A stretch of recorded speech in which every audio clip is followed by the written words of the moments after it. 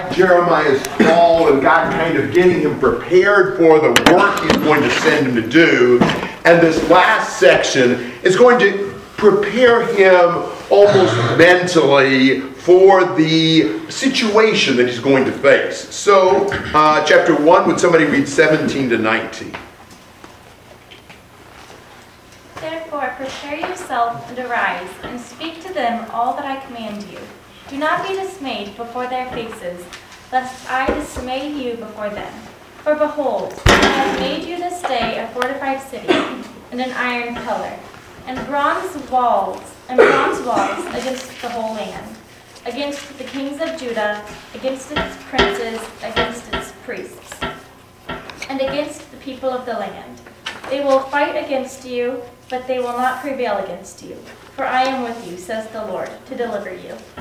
Okay, so look at what he's telling Jeremiah that he needs to do to prepare. He says, gird up your loins and arise. It's kind of like saying you need to get ready for some tough stuff. Get ready for action.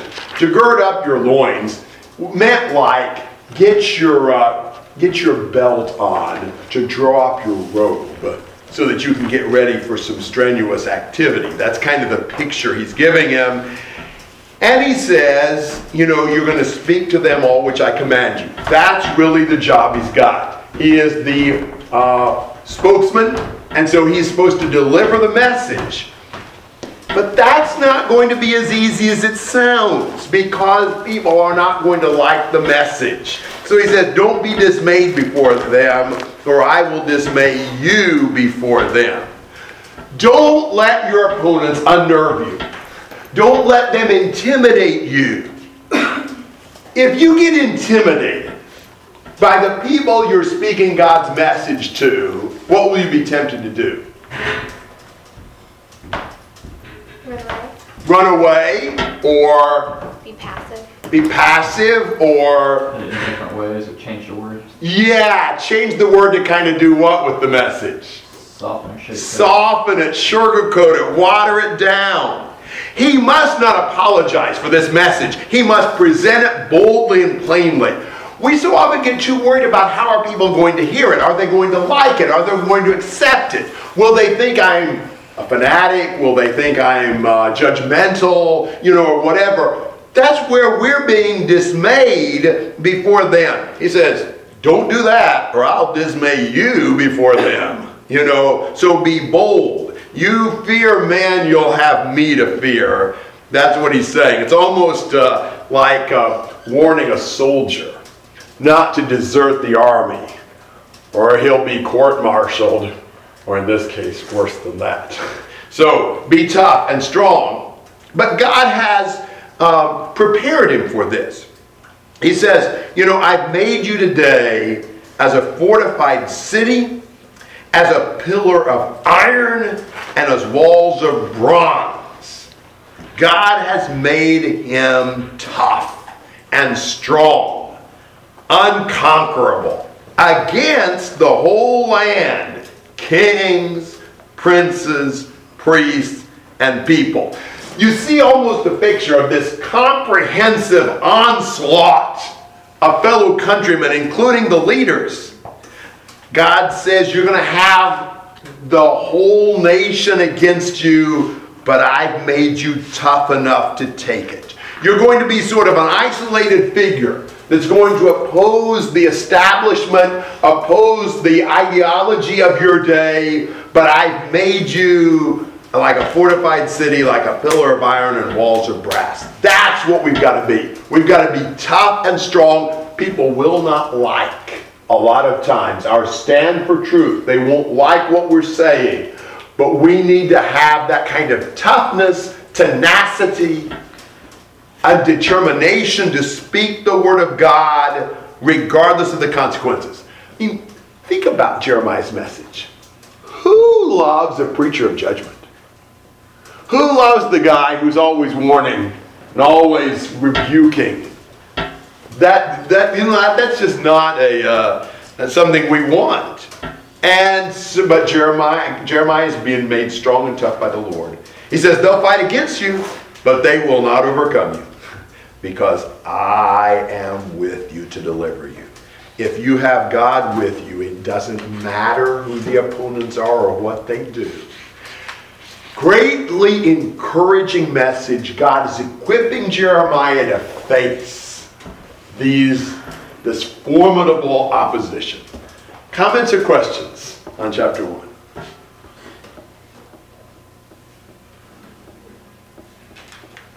I think if we're going to be doing our job as God's voice on earth today as evangelists, going out and telling the world, we're going to, like verse 19 says, they're going to have opposition.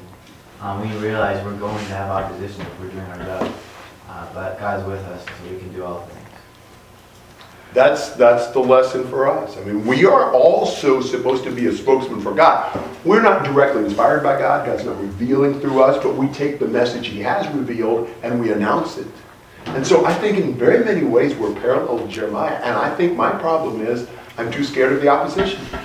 You know, I get intimidated and it's just hard to speak boldly when you have an idea that people aren't probably going to like it. We want to please people. So Jeremiah is really helpful in giving us more courage. Tyler. I think in verse 18, the people that Jeremiah is kind of set against at this point are really interesting when it says the kings of Judah, the princes and the priests. These are people that are in very high positions both politically and religiously. And obviously it tells us a lot about what God's preparing him for, but also I think it tells us about the importance of the word. I mean, we think of the word as something that's for everyone, but these are kingly things, these are priestly things that we're getting to look into, and we see that, you know, in places like Hebrew as well. So it's just a lot about the importance of the message. And wouldn't it also be harder to face opposition from important people? You know, if just nobodies, if the homeless and people who are don't have much social status are against us, that doesn't worry us as much. But when you get really influential people who are fighting against you, that's more intimidating. And the fact that you have a worthy, like these high opponents, you know, we have a high message to match that. That's exactly right. Amen. Other thoughts? Well, let's get into the message. What's God sending him to speak? Chapter 2, verses 1 to 3. Now the word of the Lord came to me, saying, Go and proclaim in the ears of Jerusalem, saying, Thus says the Lord. And remember concerning you the devotion of your youth, the love of your betrothals, your following after me in the wilderness, your land not so. Israel was holy to the Lord, the fruits of his harvest. All who ate of it became guilty. Evil came upon them, declares the Lord. All right, so here's the word of the Lord that comes to him. And the Lord is telling Jerusalem about what? What's the Lord reminiscing about?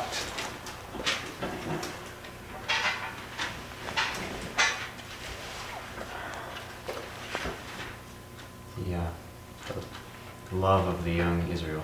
Yes, back in those early days, the honeymoon period, he fondly remembers the devotion of your youth, the love of your betrothals. He remembers how they followed him through the wilderness. He remembers how they were holy to the Lord. You know, he remembers how he defended them and wouldn't let anybody mess with them. Anybody who tried to harm Israel would just be hanging themselves. Do you remember those early days? Who were some of the people who tried to hurt God's people? Egyptians. The Egyptians. Hello. And what did the Lord do? Well, ultimately, after plaguing the Egyptians 10 times, he drowned Pharaoh and the army in the sea. Who were some of the other early opponents that God protected Israel from? Philistines maybe a little later on. I'm thinking about even in the wilderness period. The Amalekites in Exodus 17 were the first ones to attack. And the Lord delivered them from the Amalekite invasion. Do you remember another nation that tried to hurt God's people, and God really overcame that one? They didn't try to hurt them militarily. They tried to curse Israel. Remember who did that? Balak. Balak, who was the king of Moab, who tried to hire Balaam to curse the Israelites. What did the Lord do with Balaam? Killed him, eventually. Killed him eventually, that's right, in Numbers 31. He what? He blessed the people. Yeah, he commandeered his mouth and made him speak a blessing instead of a curse every single time. So that's what God did. He says Israel was holy to the Lord, the first of his harvest. All who ate of it became guilty. Evil came upon them, declares the Lord. God, was just, he says, hands off my people. Nobody messes with them. Unfortunately, this is only nostalgia. He remembers back to those early days, but it's only a memory. Haven't you seen that story before? The story of a marriage gone bad. The story, they just childhood sweethearts. They loved each other so much. They got married, and now 20 years later, 40 years later, it's just a disaster. Everything's in shambles. Maybe 2 years later, who knows? And sometimes it doesn't last long. So that's what the Lord's starting with, as he's got this message Jeremiah is speaking to the people. Comments or questions on that section? All right, 4 to 8. Hear the word of the Lord, O house of Jacob, and all the families of the house of Israel. Thus says the Lord, what injustice did your fathers find in me, that they went far from me, and walked after emptiness and became empty? They did not say, where is the Lord who brought us up out of the land of Egypt, who led us through the wilderness, to a land of deserts and of pits, to a land of droughts and of deep darkness, to a land that no one crossed and where no one dwelt. I brought you to the fruitful land, to eat its fruit and its good things. But you came and defiled my land, and my inheritance you made an abomination. The priests did not say, where is the Lord? And those who handled the law did not know me. The rulers also transgressed against me. The prophets prophesied by Baal, and walked after things that did not profit. All right, here's the message. And this is, you think about it. Here is a husband, marries his childhood sweetheart, wonderful honeymoon, awesome first year. And then after a while, she gets a boyfriend. You're the husband. How do you feel? How would you feel? Betrayed. Hurt. What did I do? Why wasn't I satisfying to you? Do you see that tone here? What injustice, verse 5, did your fathers find in me? That they went far from me and walked after emptiness and became empty. Where did I let you down? Where did I not live up to our marriage agreement? Why did you betray me? You see the tone of hurt in the Lord's voice, like a wounded lover. You went far from me and walked after emptiness. That's the very same verb in the original that's used in verse 2. You're following after me. Now they followed after emptiness. I suspect the emptiness here means what? When they walked after emptiness, what's that really meaning? What's that really referring to? Idolatry. Idolatry, exactly. God uses that all the time, and especially in Jeremiah, to talk about the idols. Because the idols are nothing. When they worshipped other gods, how much good did that do them? How much did those gods really help them?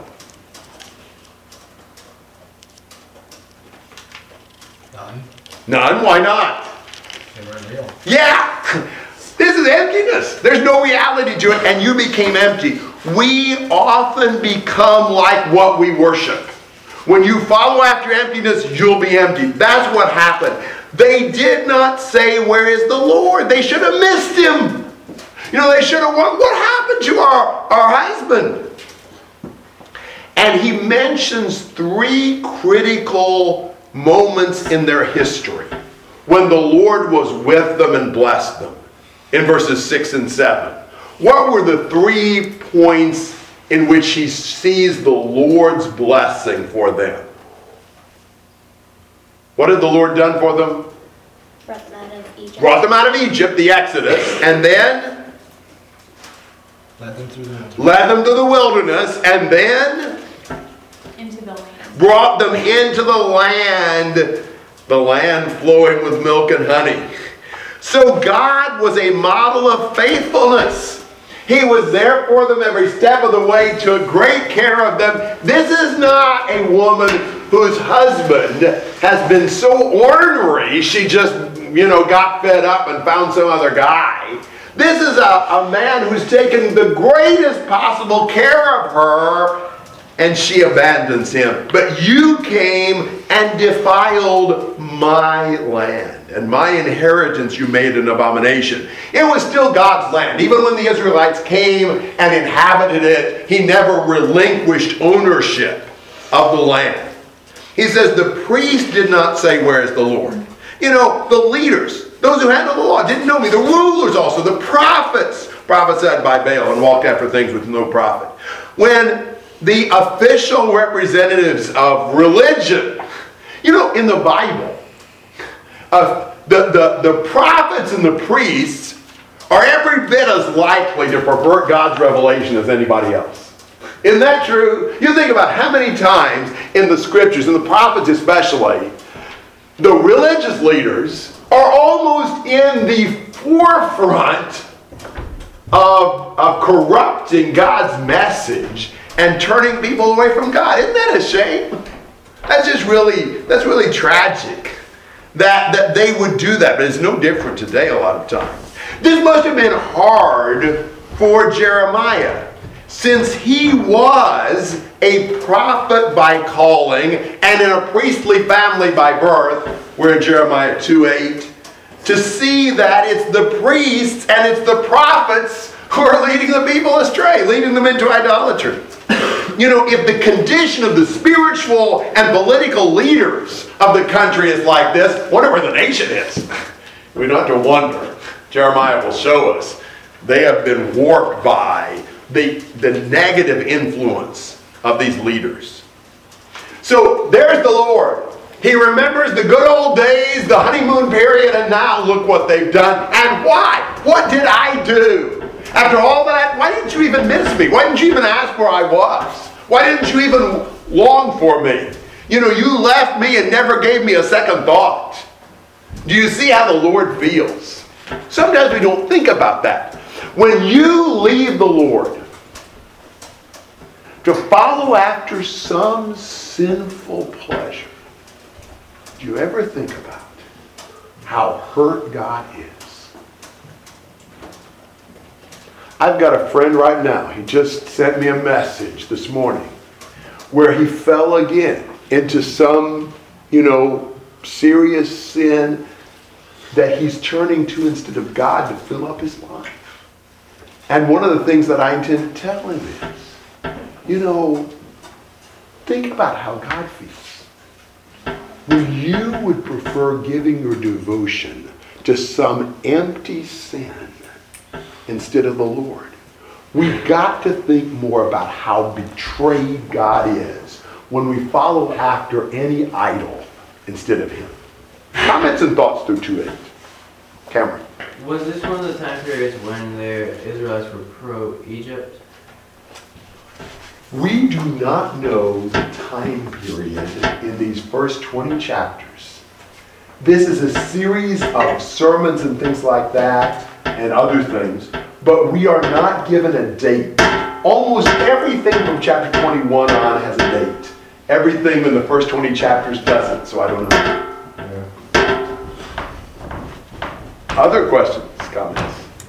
But Gary, would wouldn't have had to be like, I mean, in the same general time period? In Like, those he had 40 to be years. In his life, right? Yeah, Okay. in the 40 years of his prophecy, but that includes a lot of time period. Okay. A lot of different, pro-Egypt, pro-Babylon, etc. So, Okay. I yeah. didn't know that. Some cool imagery as we go along with the book, with really the emptiness of idols, Jeremiah 10, specifically verses 4 and 5. They decorate it with silver and gold, they fasten it with nails and hammers so it won't topple. They're upright like a palm tree, they cannot speak. They must be carried because they cannot go by themselves. Do not be afraid of them, for they cannot do evil, nor can they do any good. So the idols are later just blasted for being utterly useless, even as a decoration. They don't stand up. They have to be fastened with nails. That's how worthless they are. Think of what you love more than God. How effective is that in saving your soul or in really helping you, period? Okay. I don't remember where it found or who it was, but when you were talking about how you can't prove anything about idols, you can't prove that they're real because they aren't, but you can prove God's real. And it reminded me of a story when one of the tribes were trying so hard to get their idol to listen, but by bringing fire down, but it never happened, and they did that on and on. And as soon as I don't remember his name. What was his name? Elijah. I know it was one of those. Yeah. I couldn't do it, but as soon as he said it, he praised God and asked him for it. It came down and it shot down a ball of fire. And that just proves God's power and that no matter how hard you try, nothing's going to happen. Yes. Yeah, God's absolutely more powerful than the idols. What's the book she's referring to? First Kings. First Kings, what's the chapter? 18. 18, yeah. Great story of God versus the 450 prophets of Baal. Yeah. Other questions or comments? All right, 9 to 13. Therefore I will yet bring charges against you, says the Lord, and against your children I will bring charges. For pass beyond your coasts of Cyprus and see, send you Kedar, and consider diligently, and see if there has been such a thing. Has a nation changed its gods, which are not gods? But my people have changed their glory, for what does not profit. Be astonished, O heavens, at this, and be horribly afraid. Be very desolate, says the Lord. For my people have committed two evils. They have forsaken me, the foundation of living waters, and hewn themselves cisterns, broken cisterns that can hold no water. Wow.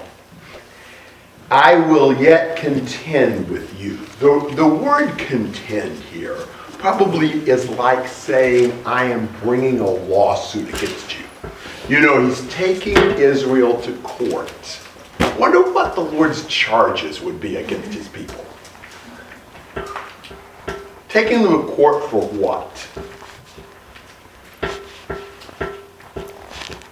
Fraud. Fraud? I'm looking for a couple of terms. You think about this context. You take Israel to court as God for what crime? For what injustice? Disobedience. Disobedience. Think about it in legal terms. Breaking the contract. Yes. Treason. Breach of contract. Treason. Treason. Infidelity. If you think about it from a marital standpoint, yeah. He's got every reason to take Israel to court. He says, now look, you go anywhere. Go to Cyprus. Go all the way down to Kedar. Go from the far west to the far east. And I dare you to find a case this outrageous. Has there ever been anything like this? Has a nation changed gods when they were not gods? There is no precedent for this, not even among these pagan nations that worship gods that aren't really. They know better. than to swap their gods for other gods. The pagan gods aren't even real, and yet every nation I know of is faithful to their gods. And yet the one nation that has the true God nonchalantly trades it off on other gods. Isn't that amazing? It's amazing the commitment people who aren't truly Christians have to their religions. There are people who are tenaciously willing to cling to their religious beliefs when really there's no God behind it at all. And here we are, we know the true God, and we're willing to put anything else ahead of him. You think of the dedication some people have to their religion. You think there are people who will go far and wide to make people converts to their religion. There's a religious group we know about that's always got two people at your door, knocking on the door to try to study their religious beliefs with you. There's a religion that will take their 18-year-olds and at their expense send them on a 2-year mission somewhere in the world to just teach their doctrines. Well, we look at those churches and we say, well, they don't even know God. They're not even teaching anything that could save anybody. We're the ones who know God. Well, then how come they're a lot more diligent about spreading their false doctrine than we are about spreading the truth? He says, even these nations whose gods don't exist are much more loyal to their gods than you guys are to the real God. Isn't that a shame? It shouldn't be that way. Thoughts? Jason? It's so outrageous that even the heavens sort of shudder at this. I mean, that's just how absurd the whole idea of this is. Exactly. Yeah, verse 12. The heavens are horrified. You know, who's ever seen conduct like this? Under the heavens, you know, nowhere on the earth is anything like this. My people have committed two evils. They've forsaken me, the fountain of living waters. To you for themselves cisterns, broken cisterns that can hold no water. And you take the Lord, he's this gushing, you know, spring of crystal clear water in abundance. What's a cistern? Yeah, often a cistern is not quite the same thing as a well. Because we think of a well, particularly like we usually use the word well for like an artesian well or whatever, where you've got a water supply coming into it. But a cistern is more like what? Yeah, like a big holding tank where you have to bring water to it. Now what happens if you have a broken cistern? No water. The water leaks out and you have nothing in it. So you've got a dry tank. Now here is a nation that has this gushing spring of crystal clear water. And they trade it off for some broken water tank that's dry. How smart is that? You know, he says, this doesn't make any sense. You have foolishly shortchanged yourself. When you follow after these idols, you are following after something that has no water, and you're forsaking me, that's the source of abundant supply of the best water you can get. What are you trading the Lord off on? What is more important in your life than God? Tell me that it is more invigorating and it has a better future than the Lord does. When you trade the Lord in after some lust or material thing or other religion or relationship or whatever it is that you have been willing to sacrifice God for, what future is there in that? And what satisfaction is there in that compared to God? I think great lessons from Jeremiah right there. Thoughts and comments?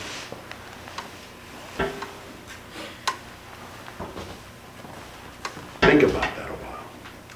All right, 14 to 19. Is Israel a slave, or is he a homeborn servant? Why has he become a prey? The young lions have roared at him. They have roared loudly, and they have made his land a waste. His cities have been destroyed without inhabitants. Also the men of Memphis and Hephanes, has shaved the crown of your head. Have you not done this to yourself, by forsaking the Lord your God, when he led you in the way? But now that you are doing on the road of Egypt, to drink the water of the Nile? Or what are you doing in the road to Assyria, to drink the waters of the Euphrates? Your own wickedness will correct you, your apostasies will reprove you. Know therefore and see that it is evil and bitter for you to forsake the Lord your God. And the dread of me is not in you, declares the Lord God of hosts. There were really two kinds of things that God's people were forsaking him to pursue. We just looked at how they forsook God to pursue these idol gods. But in this passage, they forsake God to pursue alliances with other nations, because they thought that these pacts with other nations would give them security and protect them. And so they would do that a lot. They trade the Lord off on a relationship with Egypt or Assyria or Babylon or whoever it was. Now, he asks some questions at the beginning of this that are trying to cause the people to reflect and reconsider. He says, is Israel a slave or is he a homeborn servant? Other nations had come in and basically enslaved Israel. And his question was Israel born a slave? Why is Israel being owned by some other nation? You know, what happened? Because Israel wasn't born to be a slave. God gave them freedom. God liberated from Egypt, but they were back to being slaves of different nations during a lot of this period. What happened? Well, here's the question. Why have the lions attacked Judah? Now, there is a little bit of debate here. Maybe he means, look at what happened to Israel, the northern kingdom, be warned Judah. I suspect, but I'm not sure he means Israel in the sense of God's people, and right now it's Judah. So you could take that either way. There'd be a point to be made either way, and it's the same point essentially. So he may be saying, Judah, look at what happened to Israel, and don't entangle yourself in these alliances.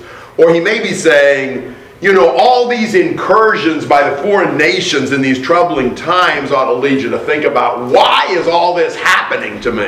I think that's the idea. You know, these men from Egypt have shaved the crown of your head, verse 16. What's happened? Haven't you done this to yourself by forsaking the Lord your God, who led you on the way? It should have been a case of once bitten, twice shy. You know, they should have realized how devastating, you know, these things had been, how devastating the political alliances had been, and that should have stopped them from making these alliances with other nations, because it's already hurt them a lot, but they never learned the lesson. Do you need some people? Who do you need? Okay. See you, girls. Thank you. You're welcome. What you do?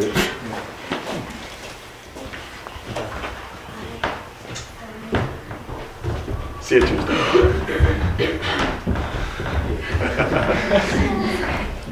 This could be a long-term process.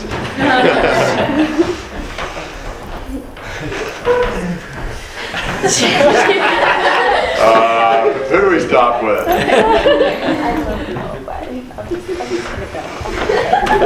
Yeah. Bye. Bye. Okay. You know, the problem with what's happened to Judah, the problem with all these foreign invasions and one thing or another, is that they hadn't been faithful to God. He says, look what you're doing. What are you doing on the road to Egypt to drink the waters of the Nile? And what are you doing on the road to Assyria to drink the waters of the Euphrates? Now, the big river in Egypt is the Nile. The big river of Assyria is the Euphrates. He's using this analogy. You forsook me, the fountain of living waters. You know, this spring of abundant crystal clear water. for these broken cisterns that won't even hold any water. So you get in trouble, and you want to make this treaty with Egypt, letting the waters of the Nile take care of you. You get in trouble, and you want to make this treaty with Assyria, letting the waters of the Euphrates take care of you. And you're forsaking the real source of water. You know, why do we think that the world can take better care of us than God can? That is really foolish. No wonder they're a slave. No wonder the lions are attacking. He says your own wickedness will correct you. Your apostasies will reprove you. It is bitter to forsake the Lord. You know, there's going to be a lot of problems.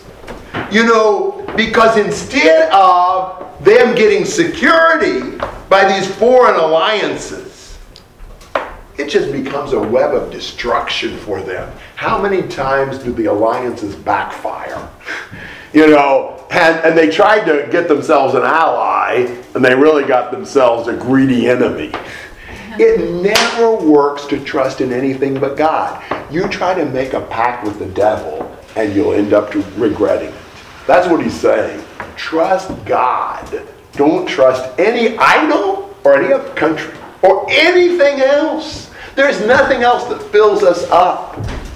Why do so many people in the world commit suicide? Even though they're prosperous and successful. Because the world doesn't make you full. It leaves you ever emptier. And the more you get of the world, the more you realize it's not filling me up. And you go to despair. God is the only source of refreshment. The world never is. Comments and questions? The Pharisees' comments in John 8 when they say, we are Abraham's children, we are not enslaved to anyone. It's funny how much pride they took in their autonomy until the time it mattered most. Yeah. And, you know, we call that whistling past the graveyard. You know, trying to pretend, oh, I'm not scared, I'm not scared, I'm not scared. You know, I'm not a slave to anybody. Hello, I believe they were paying tribute to Caesar about that time, you know. And, of course, spiritually, they were slaves to Satan. That's the real truth of the matter. All right, other comments or questions? Well, this next section is so characteristic of God's revelation through Jeremiah. He uses all kinds of really graphic images to describe Judah. Now, this takes some work because these images, you got to change your thinking every verse or so to see a new image.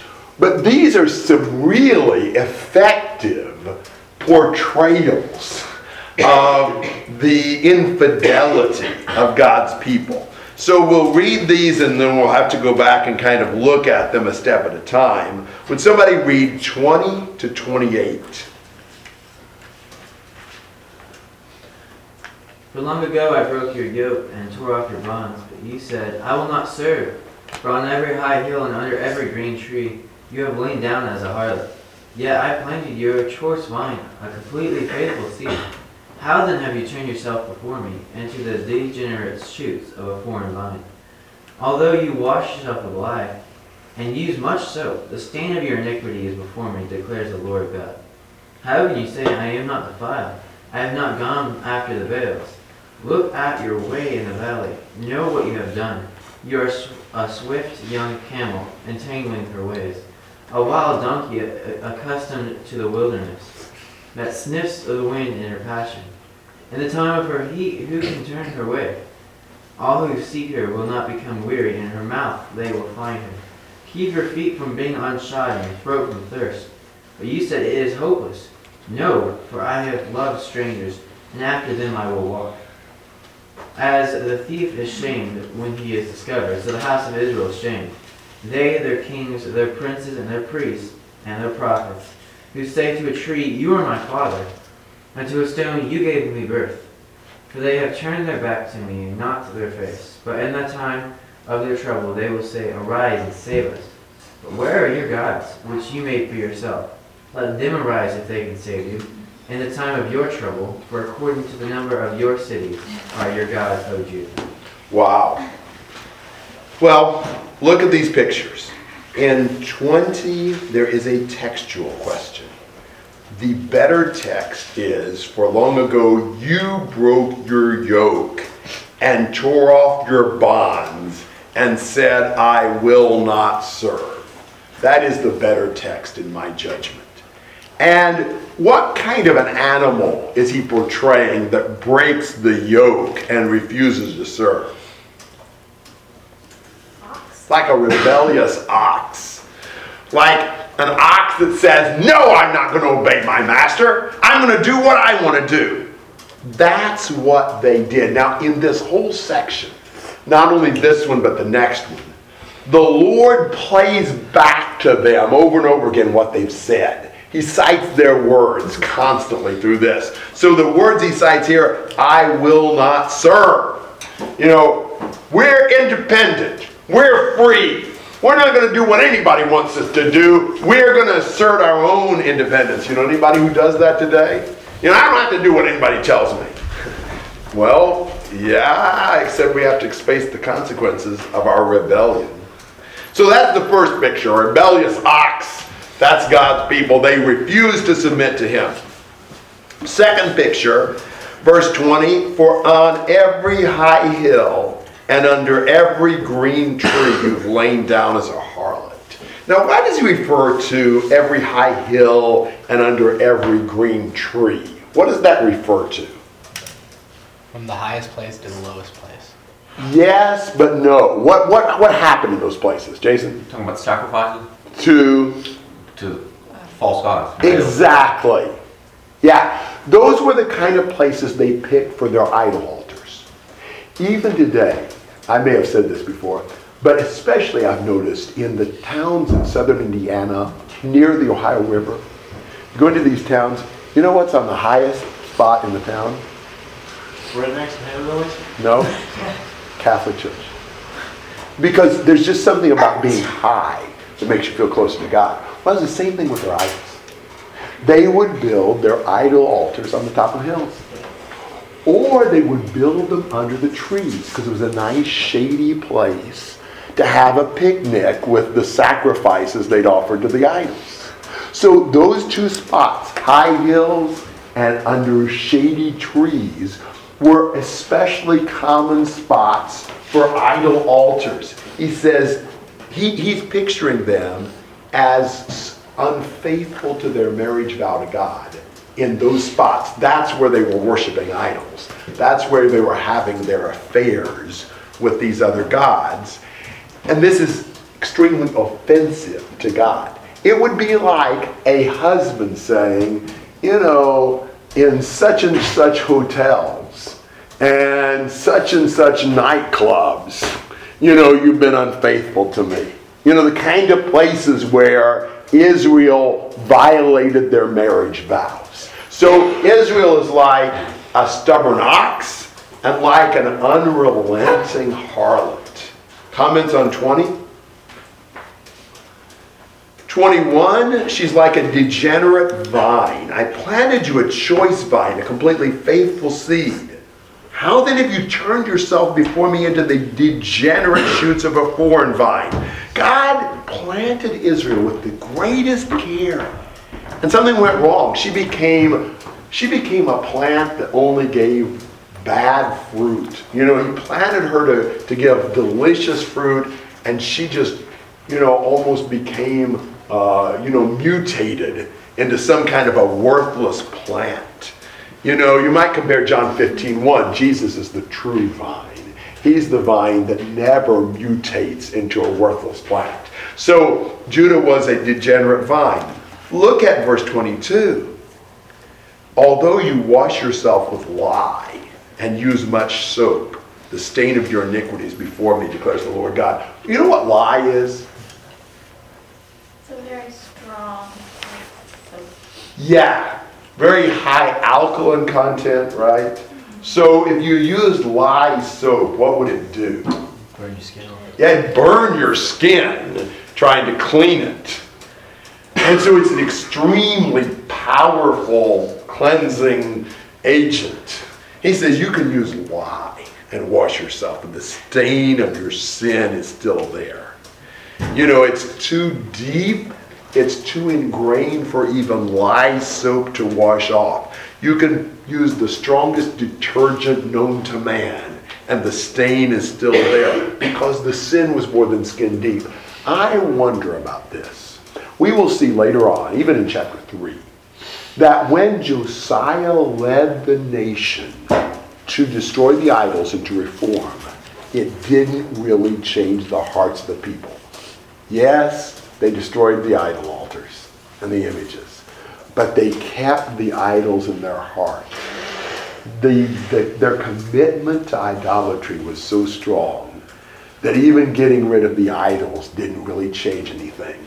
There wasn't a soap strong enough to get rid of the stain on the heart of this people. Aren't these graphic images? Thoughts through here? Look at 23. How can you say, I'm not defiled? I've not gone after the Baals. It is amazing people's, ability, our ability to brazenly deny wrongdoing and just lie right in the face of God. You say, I'm not defiled, I'm not gone after the Baals. Look at your way in the valley. I suspect he refers to the valley of Hinnom, where they were offering their children in sacrifice to the gods. You tell me you're not defiled, you haven't gone after the Baals? What are you doing with your children in the valley of Hinnom, for crying out loud? How do we think God won't know what we've done? We often, I'm not saying any particular person, but as Christians, so often, we will lie to our brethren. It is amazing to me sometimes. I've known several Christians. You could ask them a direct question. Have you done this? No, I didn't do that. Just blatantly lie about it. Israel, defensive, self-justifying. He said, look at that valley. How in the world are you saying you haven't defiled yourself? Just because you hide something from other Christians or you deny it to them, God absolutely knows. He says, know what you've done. You are a swift young camel entangling her ways. I have no personal experience with swift young camels. I'm assuming nobody here does. Anybody work with camels? So I am dependent on what I have read. I have read that young camels are very skittish. They're very unpredictable. In fact, I read one place where if a young camel gets loose in the marketplace, everybody scrambles out of the way because you never know where the camel's going to lurch next. It just kind of stumbles here, there, and yonder. Very fast-paced, but very unpredictable. He says that's the way you are. You're like this swift young camel. No conviction, no firm basis. You just lunge from one, attractive idol to the next. There's no pattern for your life. People, when we do not serve God with true, total conviction, we just go all over the place. You never know from one moment to the next what's the latest religious or worldly fad we're going to give our life to. We say you're a bunch of swift young camels just wandering all over the place because you have no real depth of commitment to me. Comments? These are pretty graphic figures. What about this one? Verse 24. A wild donkey accustomed to the wilderness that sniffs the wind in her passion. In the time of her heat, who can turn her away? Honestly, I have no experience with donkeys either. But you know how an animal is in heat. What do they call it with the deer? The rut? What do deer do when they're in their rut? Chase each other around. Man, You know, that's when you can't avoid them in the car. You know, they just run over you or try, because they're so much in the heat of their passion to find this animal to mate with. So that's the way you are. You are so, you know, passionate about the idols that nobody can turn you away. He says, all who seek her will not become weary. In her month they'll find her. You know, he's saying the Baals don't have to do any searching. You know, Israel has this lust for idolatry. They'll find you. You know, it won't wear any idol out. Israel will get to them one way or the other.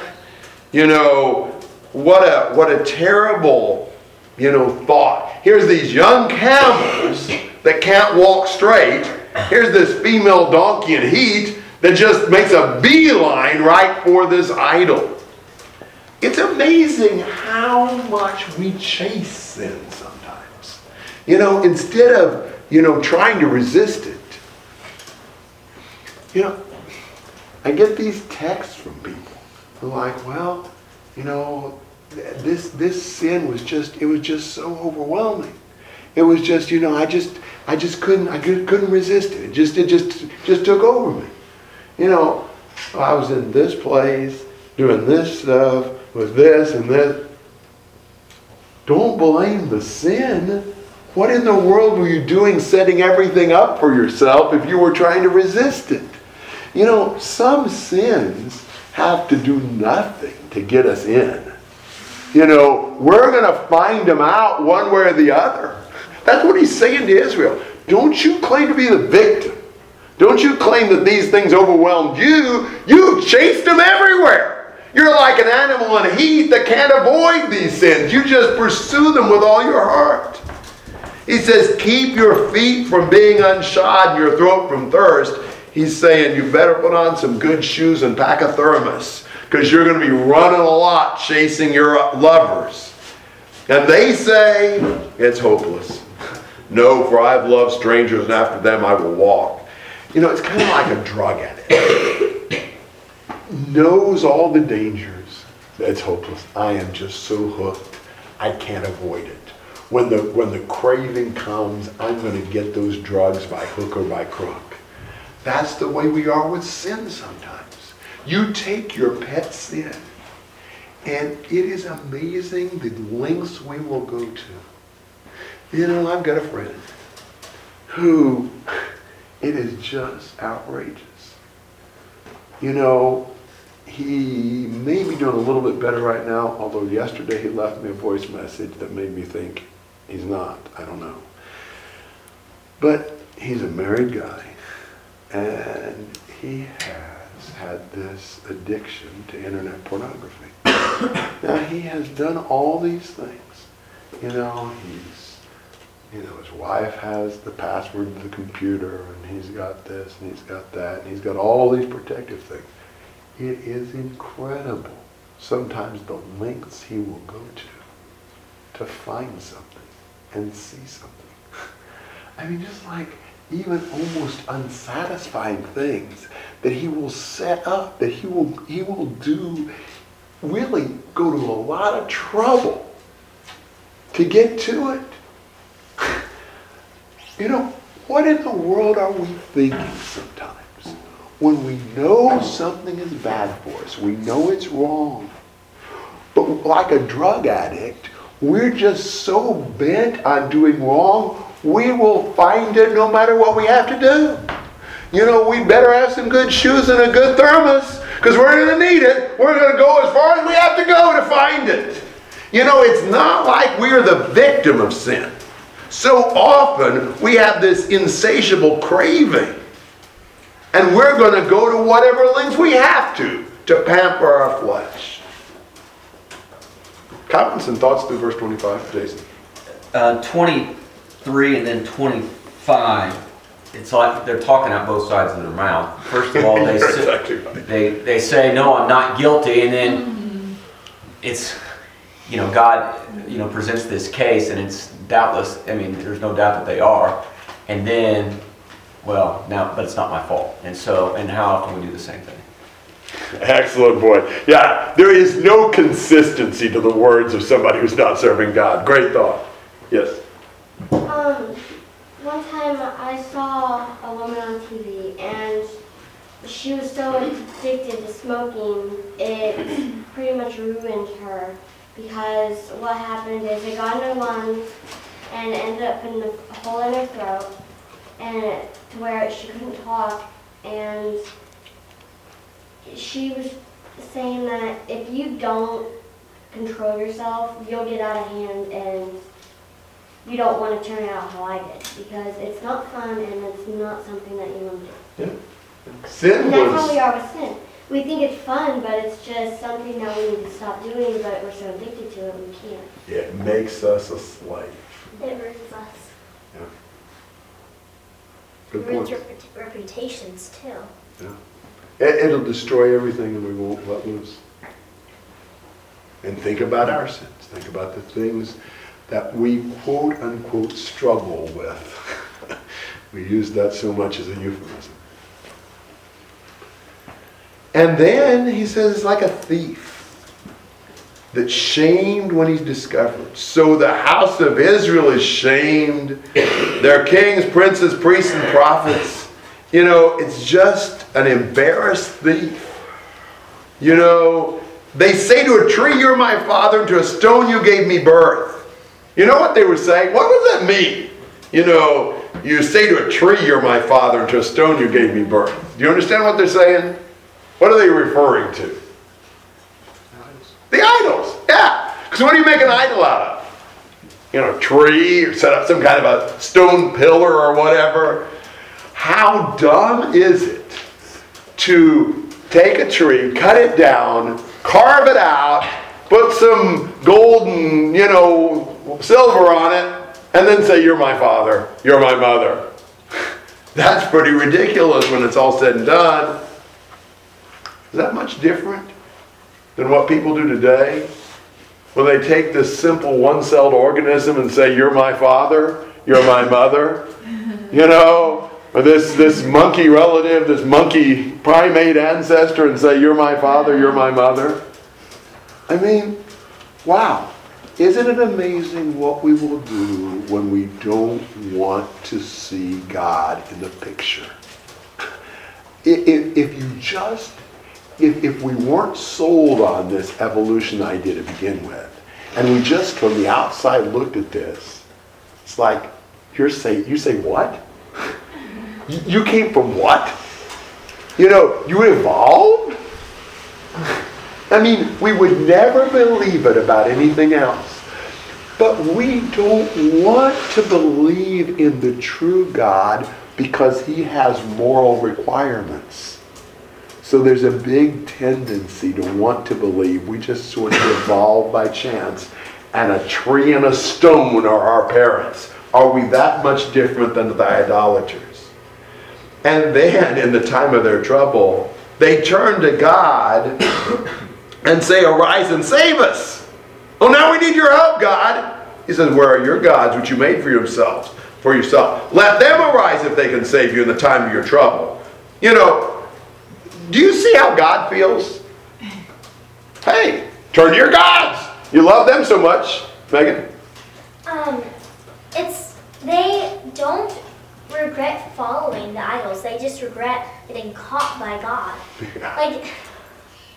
Like when they ask for help, they're like, "Oh, yeah, maybe we did that, but we're sorry," you know? They want God to bail them out. They just won't have to do anything God tells them to.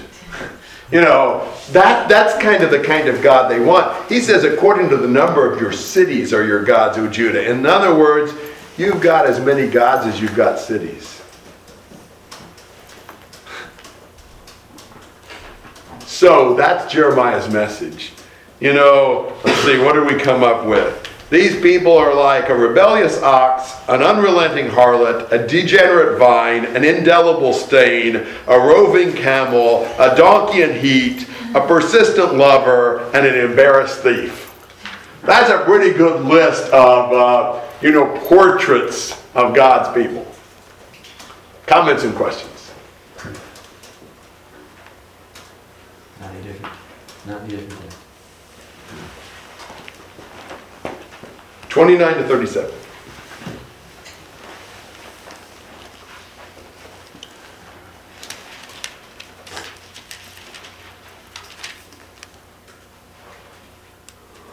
Why would you bring charges against me? You have all rebelled against me, declares the Lord. I have disciplined your children in vain. They have rejected my correction. You have devoured your prophets like a hungry lion. People of this generation, listen closely to the Lord's word. Have I been a wasteland to Israel, or a land of dense darkness? Why then do my people say, we have wandered far away, we'll come to you no longer? Does a young woman forget her jewelry, or a bride her wedding dress? Yet you have forgotten me days without end. So skilled are you at pursuing lovers that you instruct even the most wicked. Your garments are stained with the blood of the innocent poor, even though you didn't catch them breaking and entering. Yet despite all this, you still insist, I'm innocent. As a result, he will turn his anger away from me. Because you claim not to have sinned, I will pass judgment against you. You change sides so casually that Egypt will shame you no less than Assyria. From there you will go out with your hands on your heads, because the Lord has rejected those you rely on. They won't help you. Of all things, they brought a countersuit. Why do you contend with me? You know, they end up taking God to court and saying he hasn't held up his end of the covenant. It is amazing how people will totally ignore God in their life and then blame him for every bad thing that they ever go through. What in the world? You know, if you don't care about God to do what he says, don't go blaming him when things don't go well. He says, why do you contend with me? You have all transgressed against me, declares the Lord. Would you expect that God is going to bless them in their rebellion and disobedience? What gall to sue the Lord in that situation. He says, in vain I've struck your sons. They accepted no chastening. Your sword has devoured your prophets like a destroying lion. They just wouldn't listen to God. They wouldn't respond to his discipline. They had not only ignored God's prophets, they liquidated them. You know, they destroyed them. And, you know, no wonder things aren't going well. You know, you didn't listen. Your parents ever said that to you? They told you how to do something. You did it your own way. Then you complained it didn't go well. It's like, you should have listened. I told you how to do it. I told you it wasn't going to work right. Some of you have had that experience, I can tell. You know, God says that. You know, I told you what to do. It didn't go well, so you turned against me. Well, you should have listened to me. I sent my prophets and told you the right thing. You didn't listen. Heed the word of the Lord. You know, it's not my fault. You know, God has been there for them. He has blessed them. But they want to do things their own way. Why do my people say into 31, we are free to roam, we will no longer come to you? You want to do things your own way? This is what you're going to get. He says, you know, does a virgin ever forget, does a bride ever forget her wedding dress? My people have. You know, they've forgotten me. They've totally forgotten the commitment to me. God is hurt. He's been rejected. But they are good at one thing. He says, how well you prepare your way to seek love. Therefore, even the wicked women you've taught your ways. They are so good at doing bad. You know, they wrote the book on how to be promiscuous. You know, they can instruct other ladies of the night on immorality. That is pretty bad. But that's what they've done in their abandoning God to pursue the idols. He says, you have just outdone the harlots. You're worse than they are. That is what God sees in us. We've made, almost everyone in here is theoretically a Christian. Almost every one of you has at one point made a commitment to God. I will be faithful to you. You will be my God. And how many of us are now more committed and more close to something else in our life than we are to God. You know how God looks at that? You're running around on me. You got some other man that you've got a relationship with over me. God is hurt by that. He sees that as immoral. And it wasn't just religious issues either. Look at verse 34. What did God find on their skirts? The blood of the innocent poor that they had exploited.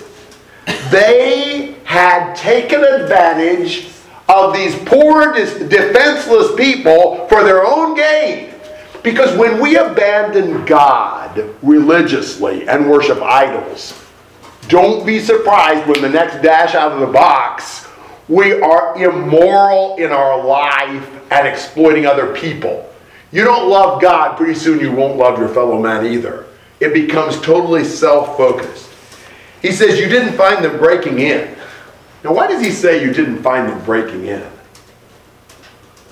You had no reason To kill them. Exactly. Exodus 22:2, a thief that broke into the house at night, the homeowner could kill them without guilt because it wasn't light, so they couldn't tell if they were there just to steal or maybe even to kill. And so if the homeowner killed a thief breaking in at night, he was guiltless. There was no guilt associated with that. That wasn't the case.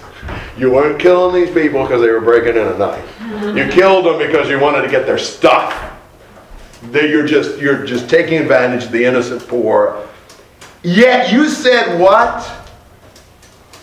I'm innocent. The gall. These people were experts at self-justification. Despite all the evidence to the contrary, they say, I'm innocent. They say, I've not sinned. How many times do we say, it's not my fault? No, it wasn't mine, it wasn't me. God said, yes, it was. You got the blood on your hands to prove it. We are so defensive. What happens when a brother or sister comes to you and says, you are doing wrong in this? What's the first thing we say back? I didn't do it. I didn't do it. No, I'm not. No, I'm not. It's not me. No, I didn't do that. No, you're wrong about that. How many times is our reflex to defend ourselves? That was exactly Israel. Exactly Judah here. Reflexively. First thing they said when Jeremiah spoke the word of the Lord to them, I'm innocent. I've not sinned. He says, then why do you go around so much changing your way? Egypt, Assyria, one to the next to the next. If you are so innocent, why are you always trusting on these foreign alliances? He says, from this place also you will go out with your hands on your head.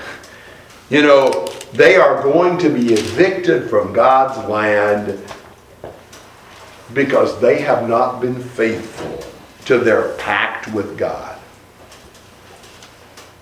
Whether it's other gods or whether it's other nations, they trusted in things that weren't God, and God was going to send them into exile. Really powerful chapter. Now that's just the first big message of Jeremiah right there. But wow, from the honeymoon to the exile, you've got the history of Israel and God's strong message to them. Comments and questions?